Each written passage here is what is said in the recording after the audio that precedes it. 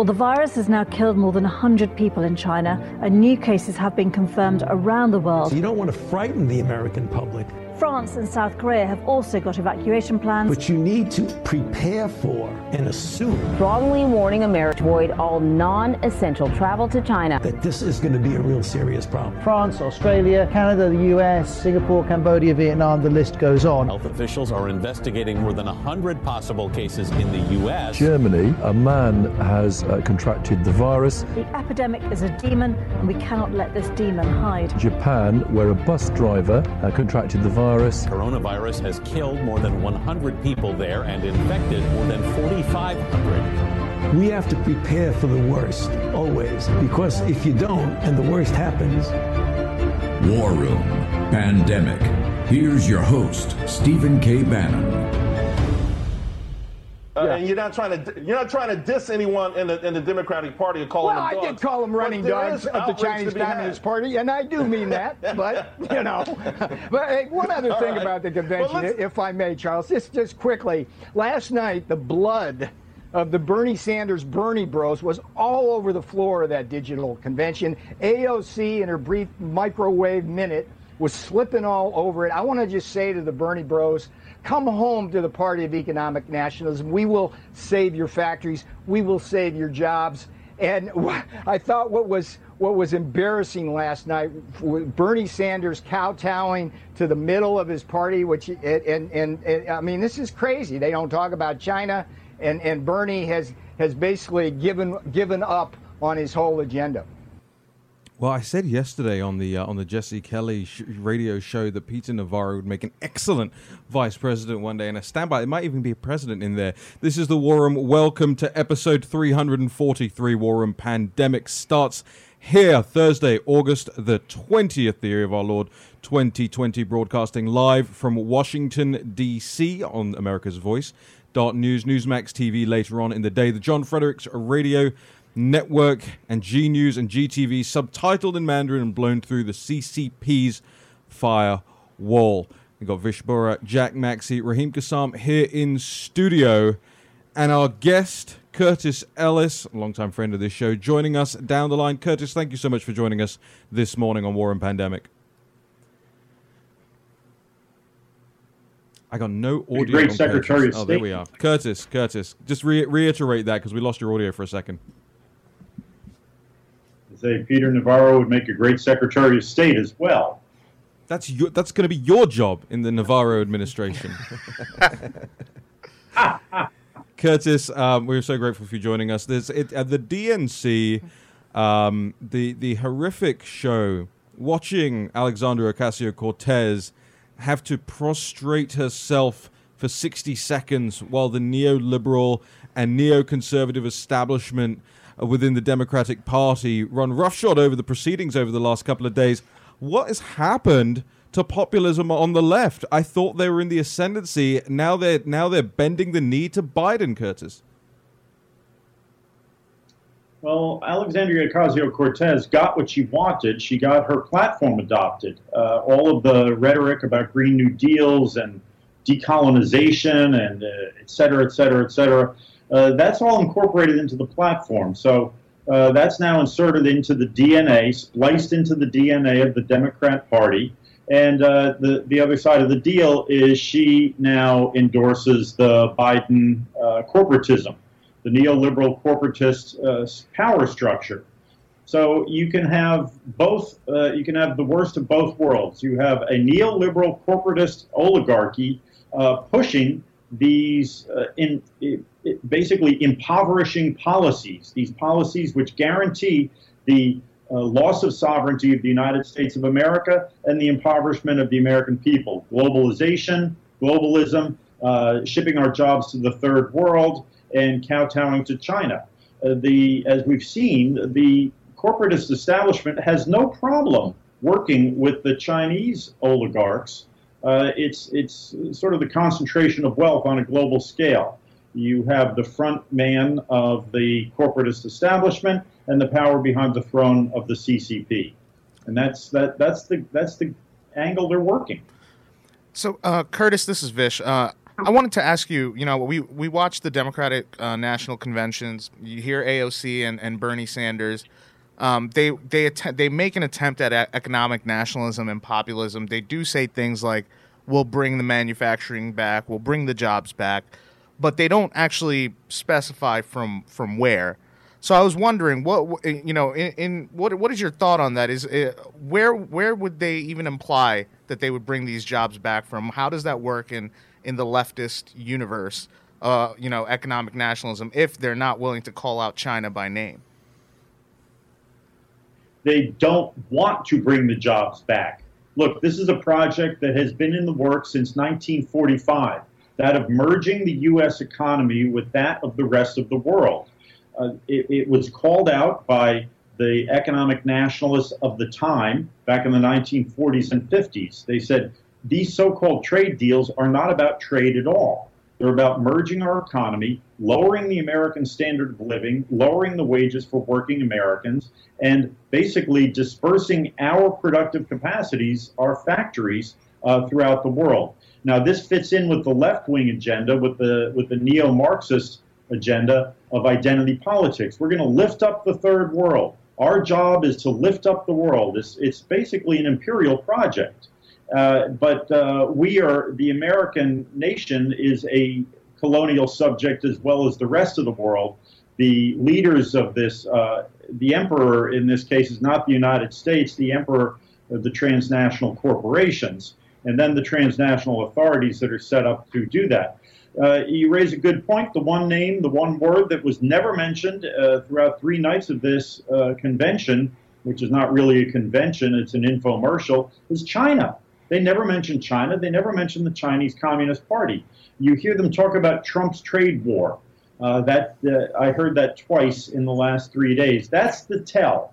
When they call it Trump's trade war, it shows they really don't understand what's going on, or they're trying to obscure it. It is China's trade war. The American people understand that it's China that started this trade war 40 years ago, and the American oligarchy went along with it because they're making money on this. They're making money by outsourcing our jobs to the slave labor of China. Now, when they talk about bringing jobs back and new clean energy jobs, that's a bunch of hokum. China has dominated the solar panel industry the same way it dominated every other industry, through illegal subsidies and dumping and intellectual property theft. There's right now, AVIC, the Chinese defense contractor, is suing for, they want the Supreme Court to hear a case to overturn a lower court decision which charges AVIC with stealing intellectual property in, hold your horses here, the wind energy sector. So China is doing, if we can't make cars here because auto parts are being illegally subsidized by China, we can't make renewable energy here either. We have to take on China, deal with China before we can do anything. And as you see, the Democratic Party doesn't want to talk about that. John Kerry was on Morning Schmo this morning. And what is he talking about? They ask him, well, what about China? And he says, well, we have to deal with China in order to take on the cyber problem and the climate change and the vaccine. Excuse me, China is the problem in all of those situations. But John Kerry, just like all the globalists we saw on Tuesday night, is responsible for this problem, the China problem, the endless war problem, all of these wars. And you heard, by the way, John Kerry, I loved it, in his little speech he gave on Tuesday night. He laid it out there. He said, we stormed the beaches of Normandy, and then afterwards we created world peace. We set up the post-war international architecture, the global order. They're still fighting for that. They're still fighting for this global order that was established in 1945. And they refuse to recognize reality that China has hijacked that global order, these transnational authorities that we set up in 1945 with Cordell Hull and the rest of the globalist gang have become a Trojan horse for China's bid to take over the world. And it's very telling that behind the United Nations building up there in Turtle Bay, they have China gave a gift. All the countries give a gift of an artifact, a piece of art and culture. What did China give the UN? You can see it on the grounds behind the Secretariat building. It's a giant cauldron. It's a cauldron. And what does that symbolize? Throughout Chinese history, the cauldron was owned by the hegemon. And the hegemon of China had this cauldron, and as a new hegemon took over, the cauldron was transferred to that new hegemon. They are telling us symbolically that the UN, they see the UN, the globalist order, as being the hegemonic power of the world. And China has hijacked that. You can see it every day, what they've done with the United Nations, whether it's the World Health Organization or the Human Rights Council, or just go down the list. You know, Curtis, I have a different take on why they're not commenting about the Chinese Communist Party in the convention, and I think it is because they don't want to highlight for the American people the long-term relationship between the Communist Party of China and the Democratic Party. I mean, let's not forget the reason why we're in an arms race right now with China was because of the technology transfers gone through the Commerce Department instead of the Department of Defense under the Clinton administration in 1999. Senate Intelligence Committee found that they absolutely harmed American security. And now, 20 years later, we're combating an arsenal that was created with technology given to them by the same people who are up there speaking every night talking about how Donald Trump is a threat to the security of America. This, to me, is nonsense. This is why I think they're trying to avoid it, because the shades are coming off the eyes of the American people and the people of the West. Their obfuscation is no longer working, so now they're playing the game of let's avoid the topic altogether, in my opinion. That's a very good point, Jack. In fact, you're right. It was the Clinton administration, the Clinton-Gore administration in 1996 that transferred satellite technology, missile guidance technology was sold and given to China under the Clinton-Gore administration in 96 in return for campaign donations. It was L'Oreal and Bernie Schwartz, I believe the name was, who was the head of L'Oreal, that wanted to do rocket launches in China, but their rockets fell over. They fell out of the sky. So he said, let's give them the guidance technology they need so I can get my satellite launches done cheapo in Beijing. And he was a major donor to the Clinton re-election effort and to the DNC. You have Dianne Feinstein, her driver was a Chinese spy, but more to the point, her husband made a fortune, made millions of dollars investing in China. Madeleine Albright.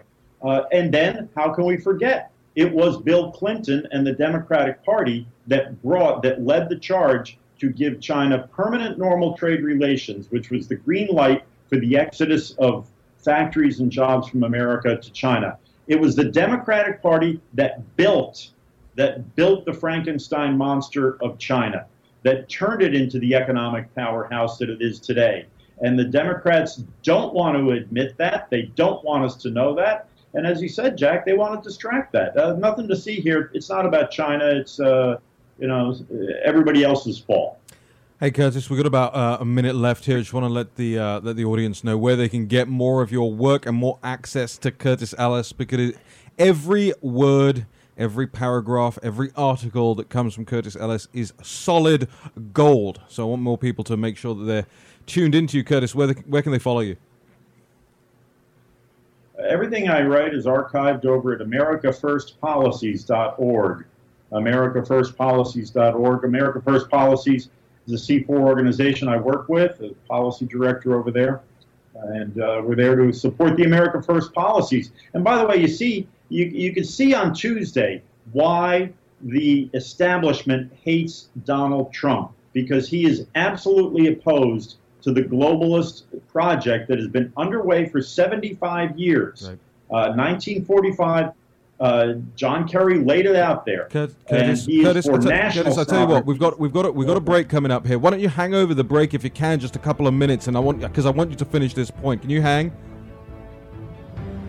I'm going to assume that he can hang. We'll be back with Curtis Ellis. Vish Burra, Jack Maxey, Raheem Kassam, broadcasting live from Washington, D.C. We'll be right back. War Room Pandemic with Stephen K. Bannon. The epidemic is a demon, and we cannot let this demon hide. War Room Pandemic. Here's your host, Stephen K. Bannon. Well, 2020's been a gut punch to American business, and if you're going to succeed, you need every possible advantage. Smart companies run on NetSuite by Oracle, the world's #1 cloud business system. Get your free guide right now at netsuite.com/Bannon. You're back in the war room. Vish Burra, Jack Maxey, Raheem Kassam, and Curtis Ellis. Curtis, I just want you to reset on that last point you were making because it was such a fundamental one. We ran out of time in that last segment. Curtis, just take us back and let us know that the whole explainer and the John Kerry stuff. Just over to you. Yes, on Tuesday night we saw a parade of globalists. We saw Colin Powell, the McCain faction. We saw John Kerry, and they were all making the same point. And this revealed why the establishment hates Donald Trump. He is diametrically opposed to the project that this parade of talking heads has been engaged in. That is, submerging American sovereignty, dissolving it, and pursuing this globalist order. We're supposed to see ourselves as global citizens. We're supposed to be the policemen of the world and uplifting the world and the merging of our economy with that of the rest of the world. Donald Trump and his America First agenda is diametrically opposed to that, and that's why they feel he must be destroyed. Curtis, it's Jack here. I want to make one comment about what you said about the globalists. They've been making a lot of talk about the Russian collusion nonsense. There's been a lot of reports, and they keep parroting this idea that the Russians took out bounties on U.S. troops in Syria, none of which has been proved. But almost to the day that they brought those globalists up there with that canard, it was absolutely proven that Iran was paying bounties to the Taliban to kill U.S. soldiers. And one has to ask the American people, where was the money that they were paying those bounties coming from? Could it have been from the $1.5 billion in cash that John Kerry flew to Iran? And could it possibly be part of that $110 billion in assets that the Obama administration released for the use of the regime in Tehran? These are questions that need to be asked. I mean, was it U.S. money that paid those bounties now? Yes, and I wonder, was it U.S. money that we sent to Iran that was also used to pay the 72 virgins that are waiting in paradise for anyone who kills an American? There are many unanswered questions here, and one of the things that John Kerry hit on in Morning Schmo this morning is when they asked him about China, he immediately pivoted to Russia. These people are still stuck in the 1945 mentality because that's what they were taught when they went to the Ivy League schools. They haven't learned anything new, and they don't want us to realize that they built the monster that we face right now, and that is the Chinese Communist Party. Once again, thank you to Curtis Ellis. We're so grateful for you joining us here on War and Pandemic this morning, Curtis. Thank you. Thank you. All right, well, I got to tell you, last night I look at this thing, I watched the Obama speech, and it just kept going. And it just kept going. Well, no, because we had been used to the 30-second, the 60-second, the 2-minute things. And then Obama, I think, went for, 19 minutes in total, and he's standing there in front of the sign that says our Constitution and all this stuff. I mean, a word he didn't even know in his time in office, right? But he's standing there and he's delivering this speech, and a lot of people thought that this was a throwdown, and they thought that this was tough talk from Obama. I had one thing to say about it last night, and I've got the one thing to say about it this morning, is that clearly Obama had smarter people than him working for him in that White House, because the speech he gave last night was nothing compared to the high-minded rhetoric that we were used to hearing from the White House podium when he was president. It wasn't worked as well. It didn't flow as well. The delivery was monotonous. I just didn't think it was a good speech. But Ryan Lizza over at Politico, I gotta pull this up, guys, because Ryan Lizza tweeted something last night, and I just thought it embodied the difference between ordinary people watching that speech and the political classes watching that speech, the DC political classes watching that speech. Here's what Ryan Lizzer said. Barack Obama just delivered the finest convention speech in modern history, again, spellbinding, chilling, optimistic, beautifully written, and expertly delivered. Incredible moment. Jack, I want to bring you in on this, especially. Has Ryan Lizzer read any of the classics? Has he read any good writing ever? I think it should be a prerequisite if you're in the business of writing. But if you think that was beautifully written, you shouldn't have a job in writing words. Well, I think you shouldn't even have a job in seeing words anywhere, ever. Part of the reveal that we're getting with this convention is they don't really believe the nonsense that they're saying. And nobody is saying anything. Even Obama, this guy who has this ability to sort of capture an audience, I did not feel like he was completely emotionally invested in what he was saying. He sort of was lacking his old fire. And I see this all across the board. It's kind of like they're getting up there saying, well, vote for us. We're not really going to be as lefty as we say we are. We never mention the CCP. I even noticed that the whole Green New Deal nonsense has been remarkably absent from their convention. You know why? Because these concepts terrify the American people when they start doing the math. Vish. Look, everybody, I think it's easy. If you're kind of a lemming, it's very easy to get swept up in Obama's diction and then think that is what beautiful writing and beautiful oration sounds like.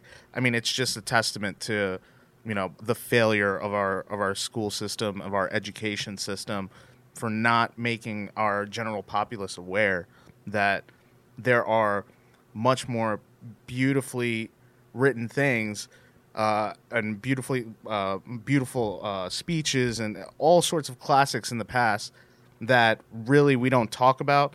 And if we were to compare any of the stuff we hear today to, would just pale in comparison.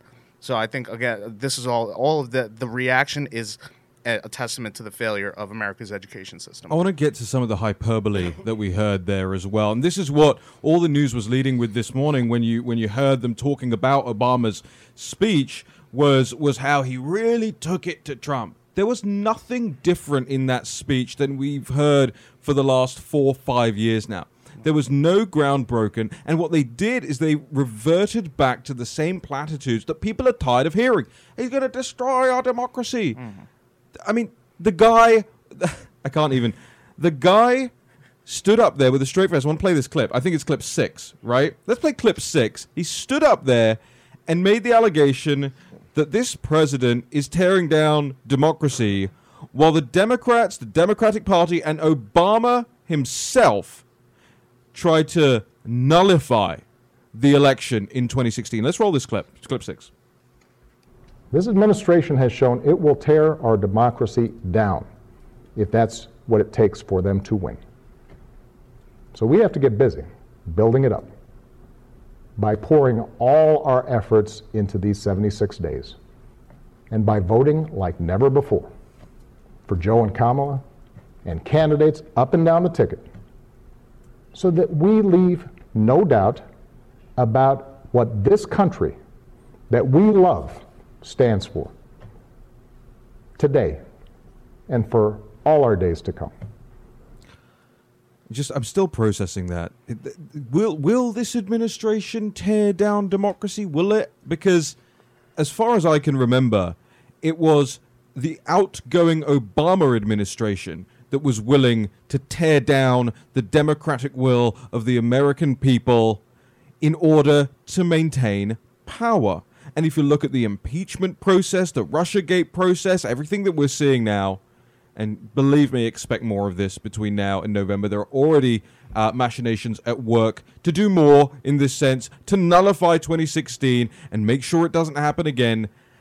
And by the way, Mr. Obama, it was your dude. It was John Podesta who played Biden in the recent election war game and refused to accept defeat, forcing the House and the Senate and ultimately the military to intervene in who becomes president. It was the war game and we covered this at the Pulse, in the National Pulse, if you didn't see it, the War Games, John Podesta playing Biden, and they refused to accept their defeat in November. So don't talk to us about tearing down democracy. Well, listen, the Democratic Party, to use a psychiatry term, is all about projection, right?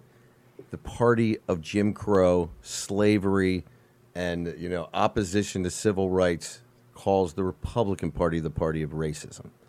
They don't want to talk about Chinese communist threat. They want to talk about Russia because that's a non-event threat. So it's easier for them to play and dance around that subject. These people are constantly deflecting from reality. And I listened to those words from Obama there.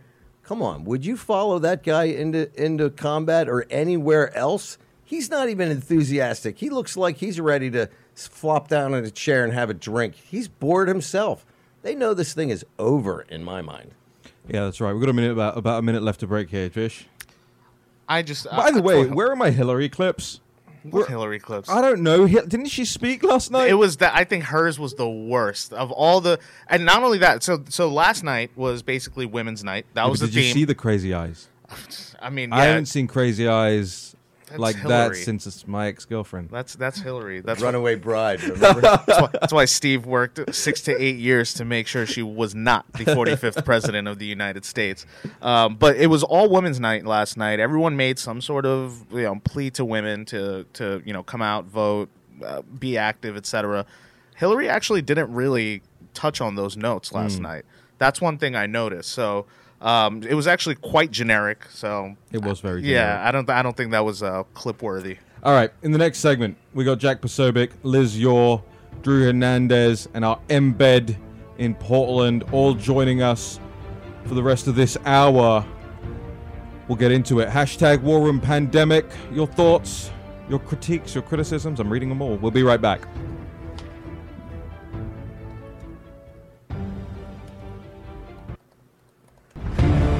War Room Pandemic with Stephen K. Bannon.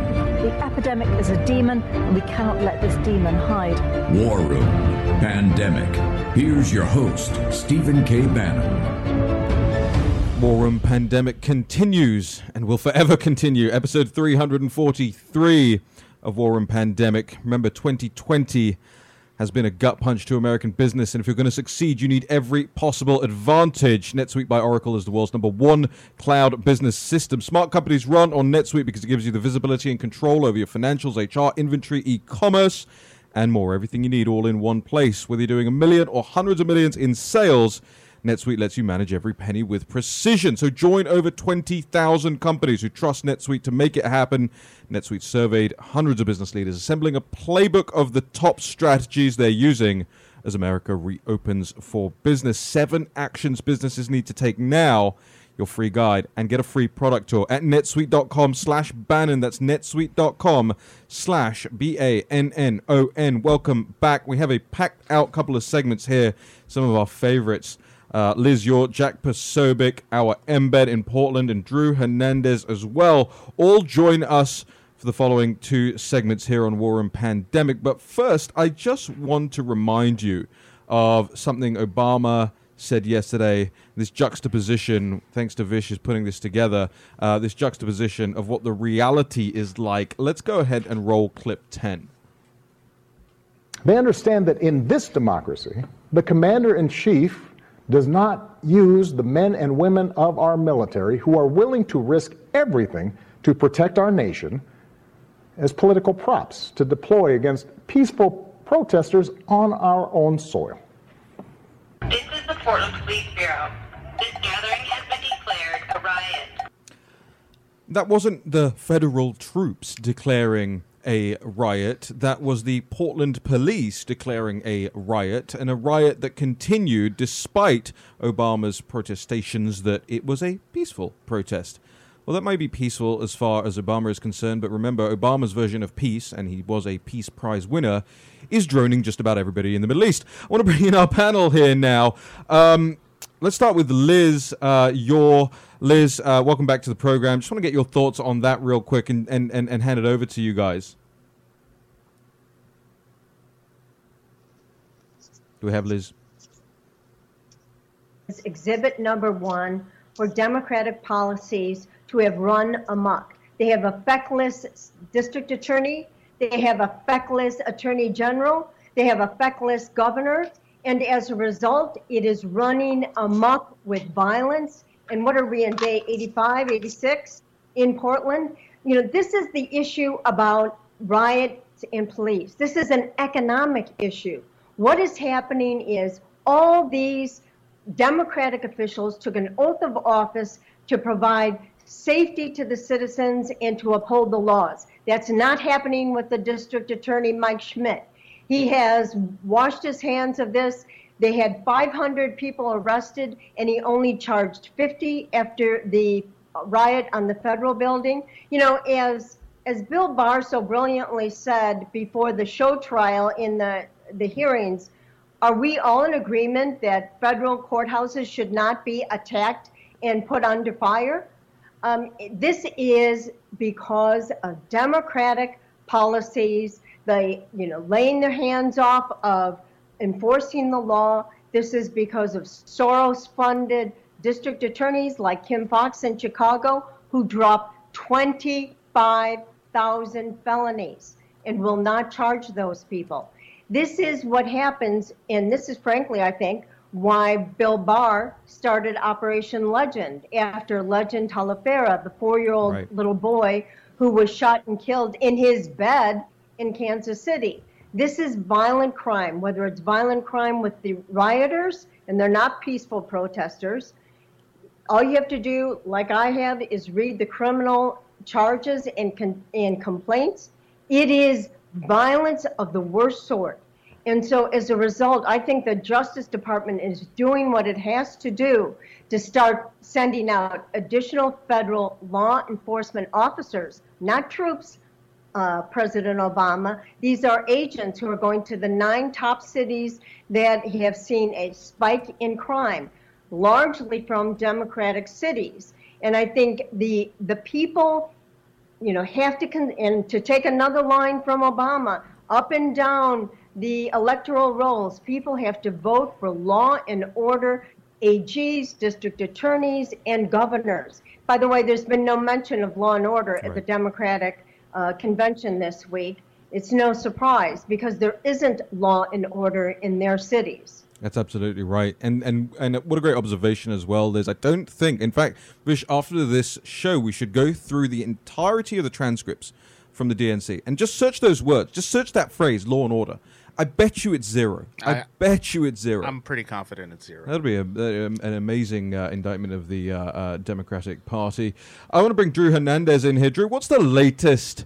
Because I'm told by the former president of the United States that it's all peaceful in Portland.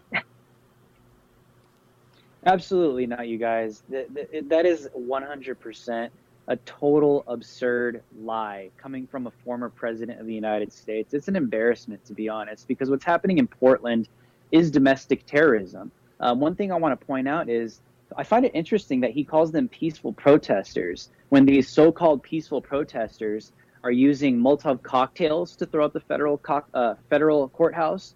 They're throwing explosive devices like homemade IEDs to throw out the courthouse. Right. They have high-powered lasers that they strategically point into the eyes of federal DHS and local police, into their eyeballs to blind them. Last time I checked, those are not acts of peace. Now, to give people and your viewers understanding as to why Antifa and the radical hard left believes that what they're doing is justified, is because they actually believe that they are on the defense. And so they fight against men and women of law. They fight against the DHS. They fight against anyone that's in opposition because they honestly believe that they're Nazis and they're fascists and that they're like literally fighting against brown shirts in the 1940s. So to understand Antifa and understand the hard left, the reason why they're so radical and they actually believe they're fighting from a position of peace is because they actually believe they're fighting against fascists and Nazis. And what's interesting, and I wanted to point out, you guys played a clip of Obama saying that, Donald Trump and this administration is destroying our democracy and is tearing it down.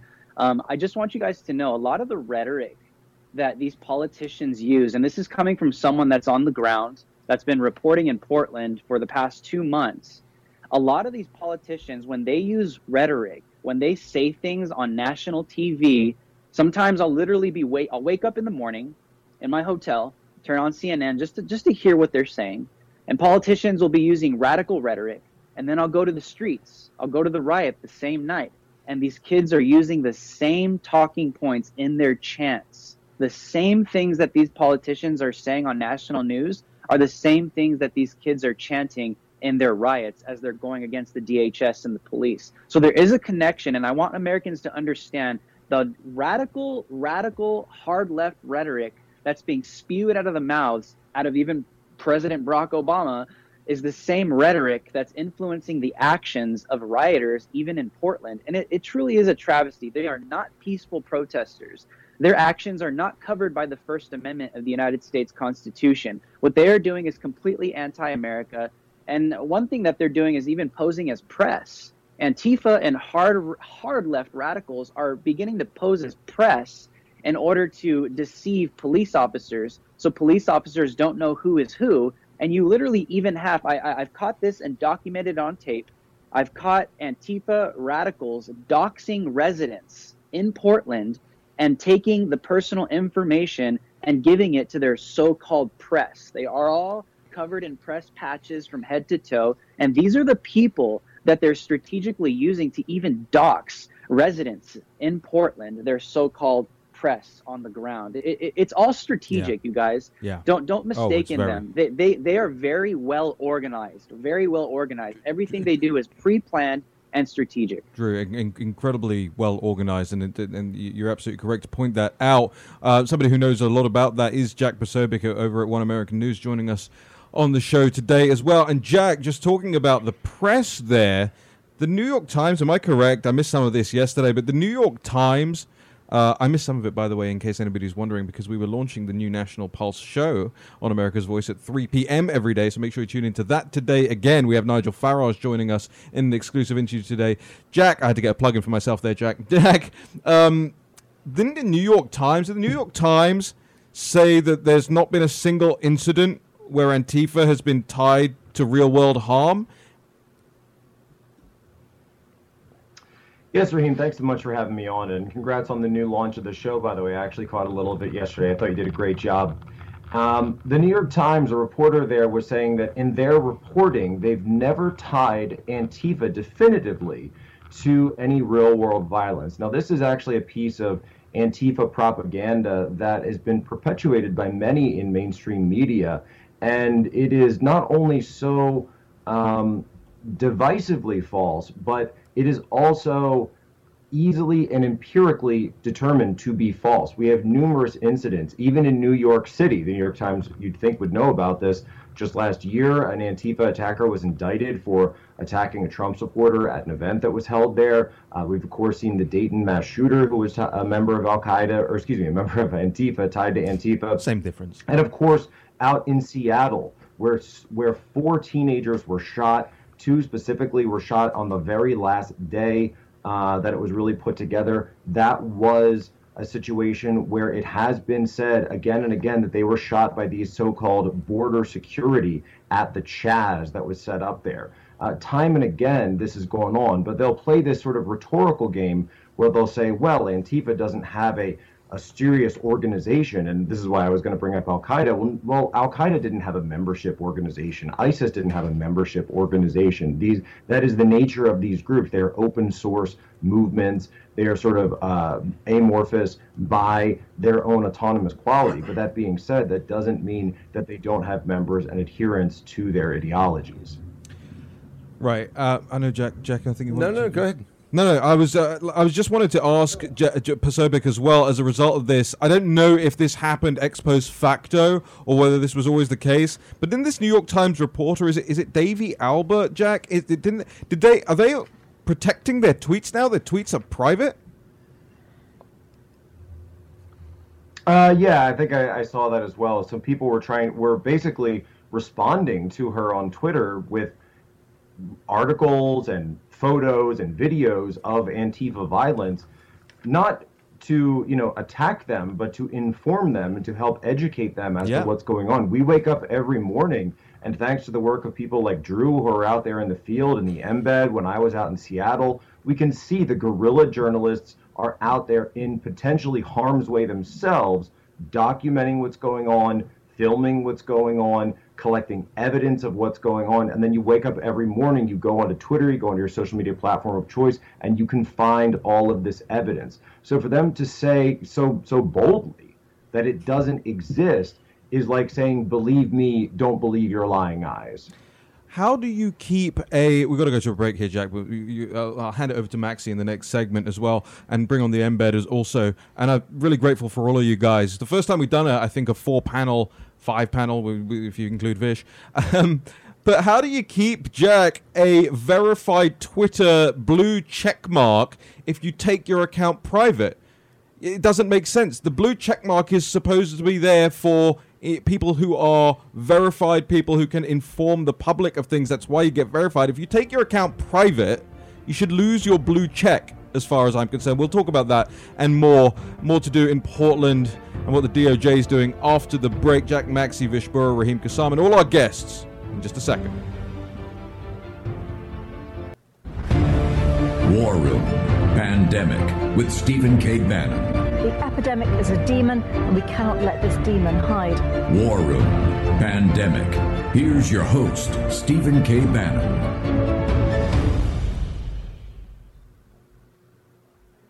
Well, I'm not happy with Goodyear because what they're doing is playing politics. And the funny thing is the people that work for Goodyear, I can guarantee you, I poll very well with all of those great workers in Goodyear. And when they say that you can't have Blue Lives Matter, you can't show a blue line, you can't wear a MAGA hat, but you can have other things that are Marxist in nature. There's something wrong with the top of Goodyear. And what the radical left does is they make it impossible for people to do business if they're Republican or if they're conservative. They put out all sorts of effort, don't shop there. They do vicious things. Not so different than what you saw on the streets of Portland 2 nights ago. There are vicious and real implications to Antifa and the radical left out on the streets. And it's not just Republicans or conservatives or libertarians or people who just don't want to be political at all but get dragged into it that are suffering. The left, remember, always eats itself in the end as well. And sometimes even in the beginning, we're seeing it coming up live during the Democratic National Convention.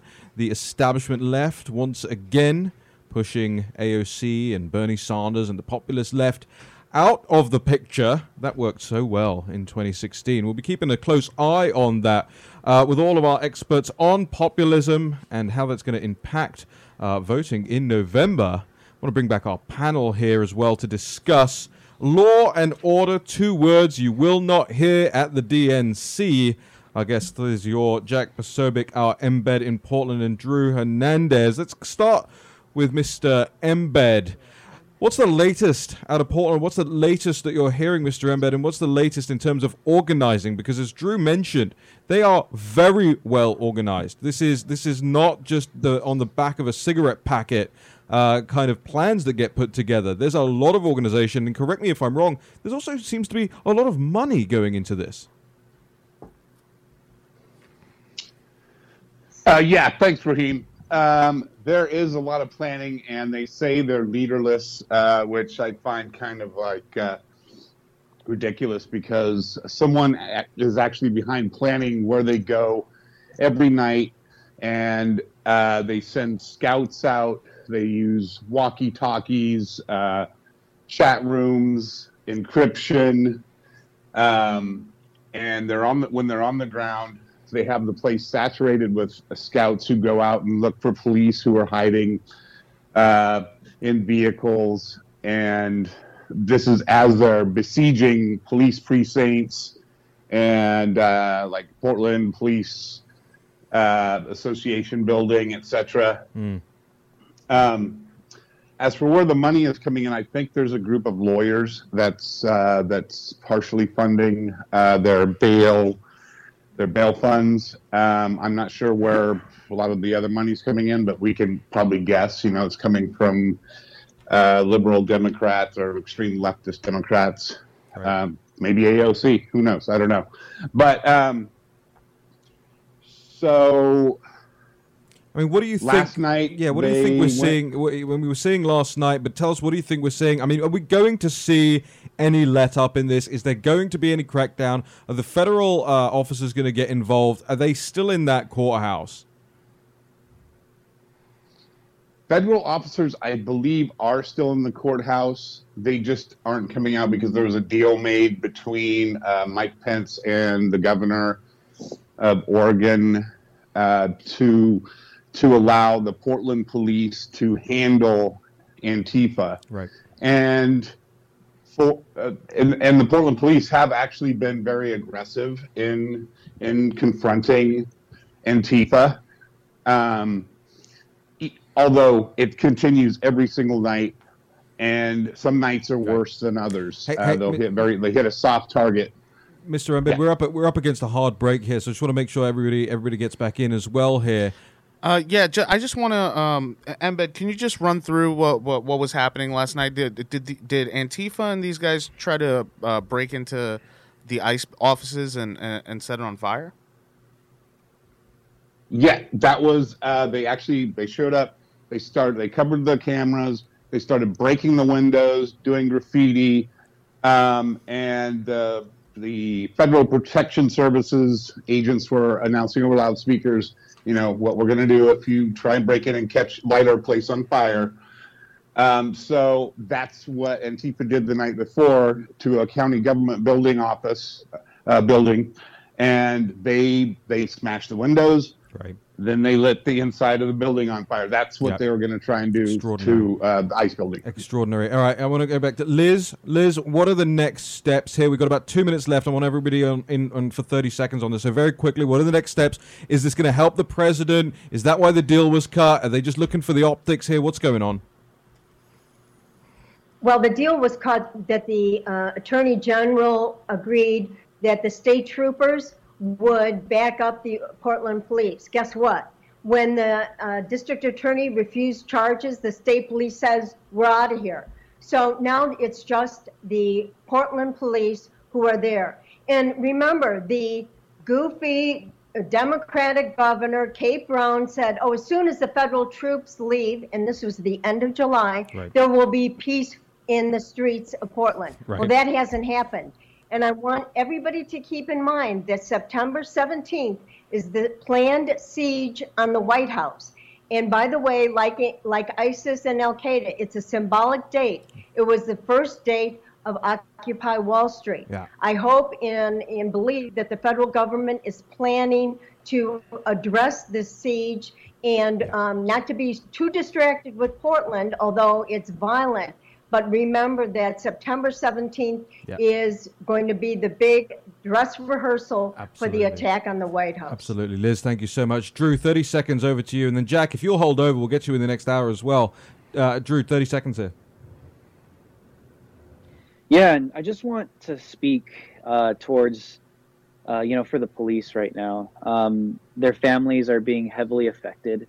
A lot of police officers are extremely frustrated. They have their hands tied because of city council members. Obviously, the governor and the mayor don't allow them to carry out the tactics that they've been trained to carry out for these kinds of situations. But they're not allowed to because the city council members and the mayor, they're allowing these kids to make a mockery out of the police. And at the same time, these kids instigate these things. They will literally stand out front of the courthouse or the precincts for hours, calling out police. We've got to bounce. And then you see the footage you see. So thank you, guys. We've got to bounce. Thank you all for joining us here on War and Pandemic. Jack Posobiec, hold over. We're going to get to you in the next hour.